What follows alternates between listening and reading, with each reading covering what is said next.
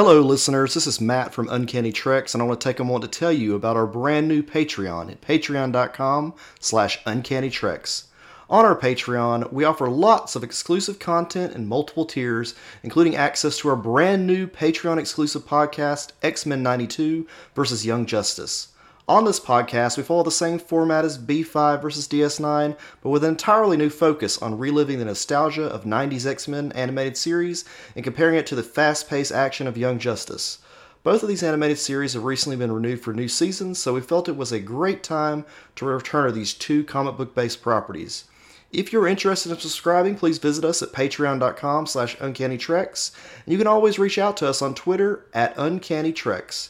Enjoy the show, and as always, thank you for listening.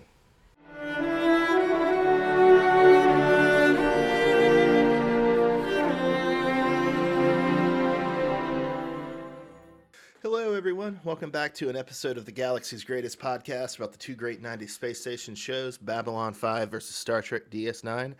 But tonight, we're not talking about Babylon 5 or Star Trek DS9. Instead, we're doing a quick check-in on the penultimate episode of Picard Season 2, Episode 9, Hide and Seek. I am Bob in Cascadia. That is Matt in the Southland. How you doing tonight, Matt? A little saddened, Bob. Learned someone passed away recently. Yeah, we're paying tribute to good old Neil Adams, who honestly, like, if you were to rank just like not best, but just most influential comics artist of all time for superheroes, you'd probably, I think, would have to put Jack Kirby number one and Neil Adams number two. Like, just Neil Adams is one of the guys who like really, really brought a kind of realism to superhero comics and was so widely imitated, especially in the 70s and the 80s. I mean, no offense to people like Bill Sienkiewicz and George Perez, who do a lot of great stuff, and definitely, especially Sienkiewicz, branch out in their own directions. But their style is kind of deeply defined, I think, by Neil Adams. Dennis Cowan would be another great artist who I think is like deeply defined by following Adams. So, yeah, he was great, man. Did you do you have a favorite run of his? It sounds like probably Batman, but anything else from him that you remember fondly?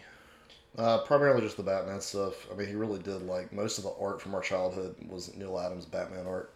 Yeah. Or a lot of it, I think, was Garcia Lopez art. But Garcia Lopez, I think, was another artist who was really, really, like, inspired by Neil Adams' take on the character.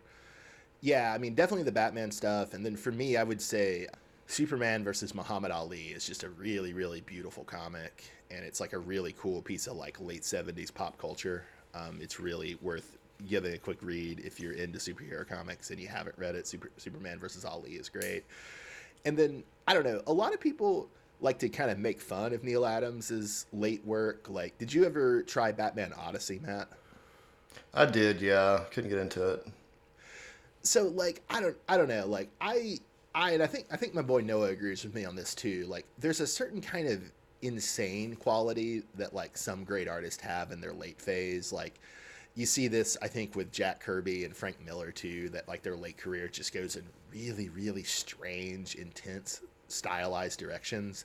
And I think Neil Adams is like that too. And I know a lot of people didn't like Batman Odyssey or Superman Coming of the Supermen, but I really enjoyed them. I mean, they're really kind of weird and baroque, but there's just a kind of insanity to it that I thought was super charming. Rest in peace, Neil Adams. Yeah, R.I.P. Neil Adams. So moving on to good old Star Trek Picard Episode 9, Hide and Seek. I assume this was not a happy week. Way to set it up there, Bob. Thanks for making us sad at the beginning of this episode so we can just continue. Well, I was about to say, I think we're just going to continue to be sad, albeit in a much less sad way, because I assume you did not care for this episode, Matt? No, I did not care for this episode. Wow, it's like I'm psychic. You've got one more episode, Picard. One more episode to get this shit together. Oh, there's literally nothing they can do to like recover, right? Like, you would agree with that? Okay, we'll talk about it towards the end. Let's get to the episode. Okay. We'll make some predictions. Did the first 10 minutes or so feel like a season finale to you? Yeah, the entire episode felt like a season finale. They're going to have a couple things they need left to tie up. but it had those finale vibes to it. It's hard to describe, but it's just kind of like constant action kind of stuff going on, and very fast paced. And before the ship took off, you really thought that this is probably like going to be the end, and then maybe the last episode will take place in the present. But no, didn't happen that way. Yeah, it did almost feel like they were going to wrap up the past and then have like one more episode that was like dealing with complications of the present, but not so much. Much. That did not happen. And then, although I could still see them like wrapping up the past in like the first 10 or 20 minutes of the finale. That wouldn't shock me. It could happen. Any thoughts or feelings about Elnor as the emergency combat hologram? Yeah, it was like a creative way to include him in the story, but is there like a Trek novel out there called like War of the Holograms or some shit like that? Because we can make some money, Bob, off this. I don't think you actually make that much money writing tie-in novels, is my understanding, or writing any novels for that matter, unless you just happen to be like one of like the 20 biggest writers in the world. Yeah. I'm sure there probably is some sort of hologram. These holograms are pretty convincing. I mean, they can do a lot of stuff that I would not expect holograms to do. But then again, I mean, we had a whole doctor that was a hologram on Voyager, so yeah, we know they're capable of a lot. Yeah, and look, I'd be lying if I said I cared about the crew versus the Spec Op Borgs fight, or if I was interested in it. I'd be lying. But it was still annoying to keep breaking the tension of that fight, to have a Picard childhood flashback, which they did at least 2 times in the episode, maybe 3. That was... Yeah. God. One was a flashback grenade, Bob. Did you catch that? I didn't. They literally threw a grenade, it went off, and turned into a flashback. Oh, God. That's... I'll say the only thing I do like about the Borg fight, though, Bob, is that the green laser sights are mimicking the Borg of First Contact, which was pretty cool. I hadn't thought about that, but that actually is a pretty astute observation. Yeah. I The one thing I would praise is I did think they used the transporter noises very well during the fight to like signal tension or like to communicate, more people are coming in. I thought that was actually, I mean, it's a small thing, but I just thought that was like a well done little technique. So I'm probably an idiot and blacked this out, but have they mentioned Robert Picard, Picard's brother, at all? Like, don't the flashbacks make Picard seem like an only child? Yeah, I think they forgot he had a brother when they were writing the script, and then they put there's one thing that's mentioned in the first episode that says he's toiling away at school. So, that's where he's at. So it goes. That's the mom that says that to Picard. Well, at least it was mentioned once. I will say I did enjoy Data's ancestors line that it's not, well, I wasn't a violent man. Yeah, Spiner is like a full-on Batman villain in this episode. I think originally you said a Bond villain, which I think I agree more with. But yeah, he is kind of going for like campy opponent vibes. Yeah, it really is. And we also got a Janeway reference, Bob. Yeah. It's a Janeway reference. Janeway threatened to resign if they didn't allow Seven to join the Academy, which... Well, was it? I don't know if it would have been the Academy. They just say Starfleet. Or Starfleet. What do you know what I mean? Starfleet. Yeah. I would say they might have given her a commission. They might not have made her go to the Academy. I mean, what can you learn from the Academy that you can't learn from the Borg Collective, Matt? That's my question to you. That sounds like its own show in and of its own, Bob. Like, that seems like would the Borg do join the Federation? Are we going to have, like, choice Borg schools to go to? Like, I'm just imagining, I've never worked for a tech company, but I have a lot of friends who do out here.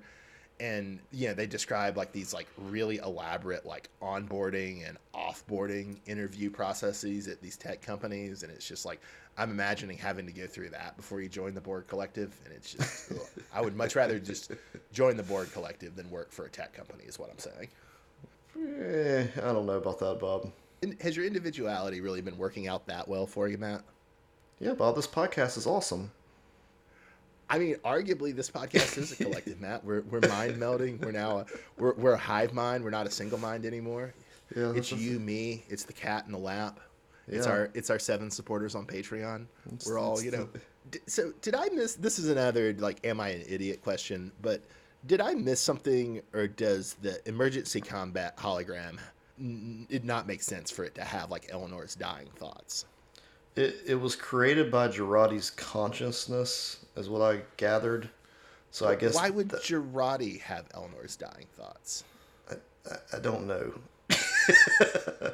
Okay. But it was I don't know, Bob. That's the good. Maybe she's just once again. This is a hologram that's doing a lot of things that holograms don't usually do. So I mean, I'm fine with like it having an emotional thing with Musiker. Like that's fine. Like it's a nice way to wrap out that plot. Although I'm sure they're gonna resurrect Eleanor next episode. But I just I don't know, man. Like you didn't have to. He didn't have to have access to Eleanor's dying thoughts for them to have a sweet moment between the hologram and Musiker. right. I don't know what they were going for there. I thought it was kind of weird too, but they did try to explain it at least. And I mean, I know you're gonna disagree with this, but like I like this season better than season one still. And I really did enjoy it when the season was just kind of wasting time in the present. Like I thought it was, even if I have never cared about the overall plot, like the individual character interactions was for the most part fun and entertaining. But man, it gets rough when it has to give up the kind of entertaining wasting time, and it's just moving into rapidly moving towards a climax. Yeah, I have not really cared for the season as a whole, and I think that whatever they used to get them out of this hole is like not going to live up to what I thought the show was going to be. I don't know. I guess I expected like a tighter plot with more like I guess you want those cameos, but I guess that's probably the next season. You want something, a little more meat to it. It just. I mean, you just can't build a 10-episode season out of a 2-episode premise, Right. And you shouldn't try. Like, it's just a bad idea. To go to another is Bob an idiot question. So, where is Corey Soong now? Corey Soong, she walked off last week after Q provided her with a cure. Okay, so that's just it. That was that. Okay, I guess I remember that, but I didn't really register as okay. That's the character's done for the season. Yeah, because Brent Spiner's character was like thought she was gonna die because she walked out of the house, but then she didn't. Yeah, she just kept walking. Yeah. So okay, I don't know if they're gonna go anywhere else with that. To paraphrase my boy Alan, she just walked into history. Yes. All right. Yeah, and then you have a grievance about an understandable grievance. I don't want to minimize this grievance. Yeah. A grievance about Seven's Borg implants. Yeah, I just want to point this out, Bob. How annoying is it that Seven gets her Borg implants back in the exact same place they were before, even though she was injured around her stomach. So how does the eyepiece help with that? Like, why do they need to do that? Why? You'd be amazed what modern medicine can do with cortical implants, Matt. They could have done something cool. I made her they could have changed her look around. No, we'll just go back to the same look. Yeah, like I mean, it's kind of like it's fine. Like, why she doesn't need the eyepiece? You can just have I'm blanking on the name of the actress who plays Seven, but you can just have her show up without the eyepiece in the present. That's fine. Like I don't care. Yeah, like I wouldn't begrudge it. If she gets hurt, that's her name. Jerry. Yeah, if she gets hurt in the stomach, you figured there'd be some like Borg implant there, but not on her eye and her face. So that's my issue, Bob. You really just want to see Jerry Ryan's like belly button implant from the Borg. I want to see whatever. I mean, Matt, this is sounding like some sort of fetish and not an actual plot complaint. I'm just saying. Maybe it is, Bob. Maybe that's what you've uncovered. I don't know. She slightly lifts the shirt, and it's just like resistance is futile. Or it's like she lifts her shirt, and like on her stomach, she instead of having like a 6-pack, she has like these Borg like implant things, and like in the shape of a 6-pack.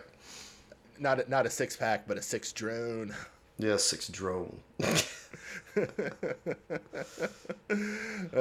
right. So am I understanding it right that Girardi Borg Queen is going off into the galaxy of whatever year they're in the 21st century to make a kinder, cuddlier Borg? Am I understanding that right? I mean, I guess, yeah, because she's in the ship. She takes off in it. She's now, like, head of the collective or whatever. I mean, Seems like that would really mess up the like next generation DS9 Voyager timeline, though. it's a butterfly effect. No, Matt, because this is not a small change. It's a major fucking change. Jesus, I'm trying to not swear so we don't get the explicit tags, and then you hit me with the fucking butterfly effect, the goddamn butterfly effect. Since we already have the explicit tag, I'm just gonna say fuck that and fuck you. Jesus. Okay. Butterfly effect. Yeah, I'm just saying. Triggered. Very Anyway, triggered over here. I don't know where they're gonna go. I guess that's what she's gonna go for. But so this is my prediction though, Bob. And this is kind of like what most. I think this is kind of the obvious prediction. But when we return to the present, eventually at some point, they're gonna be back on the bridge of the Stargazer. Or Picard will be there, and the Queen from Episode 1 will be revealed as Jurati. Huh. With the mask on or whatever.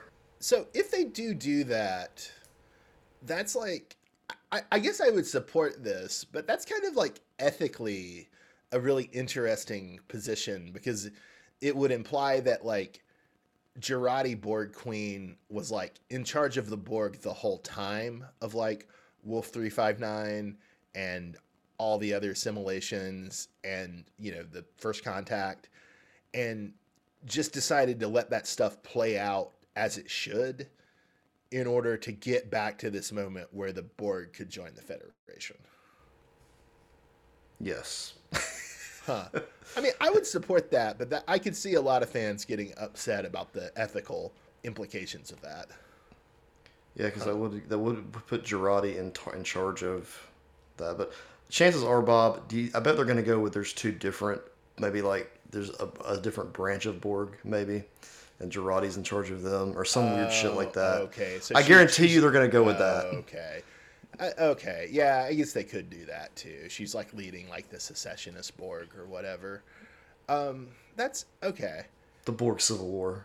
If you're right about that, does that make you think that they probably don't intend to do any shows that are like set post Picard in the near future? I doubt they're going to do any shows. I think that I think next season will probably be the end of the next gen Voyager DS9 whole thing there. Like, I think that's going to be the end of that. Although, wasn't there some talk of a 7 of 9 spinoff? I don't know if there still is. Oh, yeah. A Ranger thing. Yeah. Maybe. Could happen. I guess I could see that because, like, I think it would be cool to have, like, Borg in the Federation or, you know, dissident Borg in the Federation. Yeah. But I think it also, I mean, I don't really think this is a problem. I think this is just writers think this would be a problem.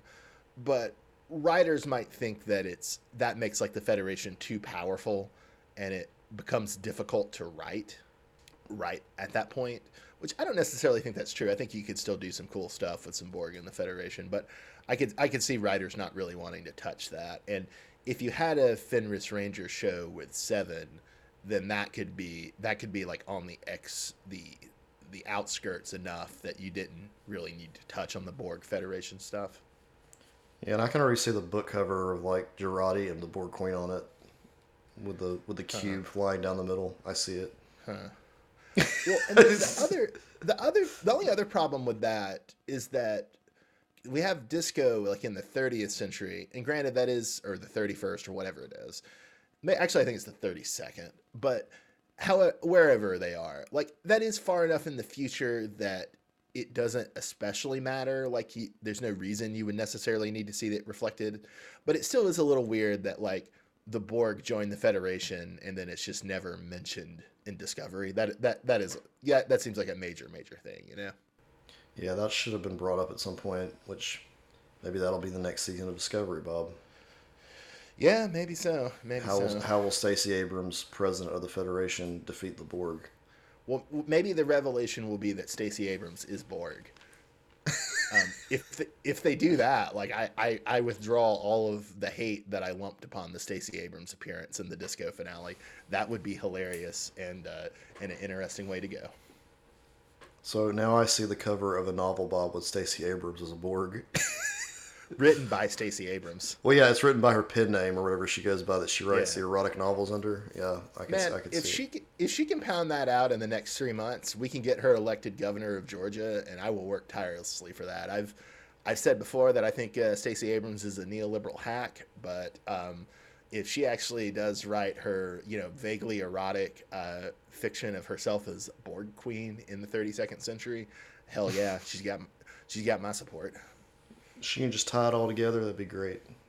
I like that your Southern accent randomly came out for that one. Nice. I could totally. Nice. Hey, that's the perfect question to ask Stacey Abrams, Bob. So when Stacey Abrams comes to town, which she probably won't come to Cartersville, but if she does, I mean, how can she overlook the bustling metropolis of Cartersville, Matt? If she does decide to come here, Bob, I'm going to make sure I'm there and can ask that question. I hope the Secret Service tases you. Stacy, right. When are you going to write your Borg fiction? Your self-insert Borg fiction. Yeah. That would rule. All right. Any other thoughts about the penultimate episode of Star Trek Picard, Matt? The only thing I'm thinking is this is just a thing I'll do, but like I just imagine though that the Borg Queen standing on the bridge of the Stargazer, and before the mask opens up, you're gonna hear that. We're running with the shadows up. And then it's going to slowly open, and it's Girardi, and you're like, oh. Yeah, we're going to get another musical number. So I was going to say that there was no way for the season finale to satisfactorily tie this off. But if they bring back Stacey Abrams as the Borg Queen, or if they do a direct callback to the karaoke number, I all will be forgiven. This will be the best season of new Star Trek. Sorry, Lower Decks. Okay, now yours are more jokingly. You're joking, but like I'm not joking, Matt. Oh. I am amused, but I am 100% sincere that I really want to call back to Girardi's karaoke number. That would be amazing. I have a legit thing here. Uh-huh. All right, I will be extremely impressed if we get next episode. They say 3 months later or something like that.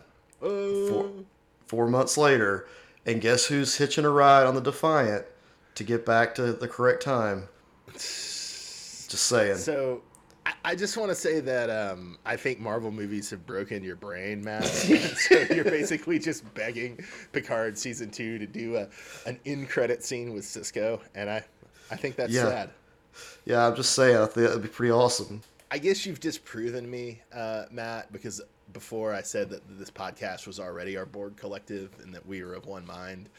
But clearly we're not of one mind, because if we were, your love for WandaVision and the MCU would have overwritten me already, and I wouldn't be so bitter. We're going to have all these CGI DS9 characters. It's going to be awesome. Oh my God, is that Tom Cruise playing Benjamin Sisko? Oh my God, it's Captain Kira. Yeah, it's Captain Kira in the Defiant.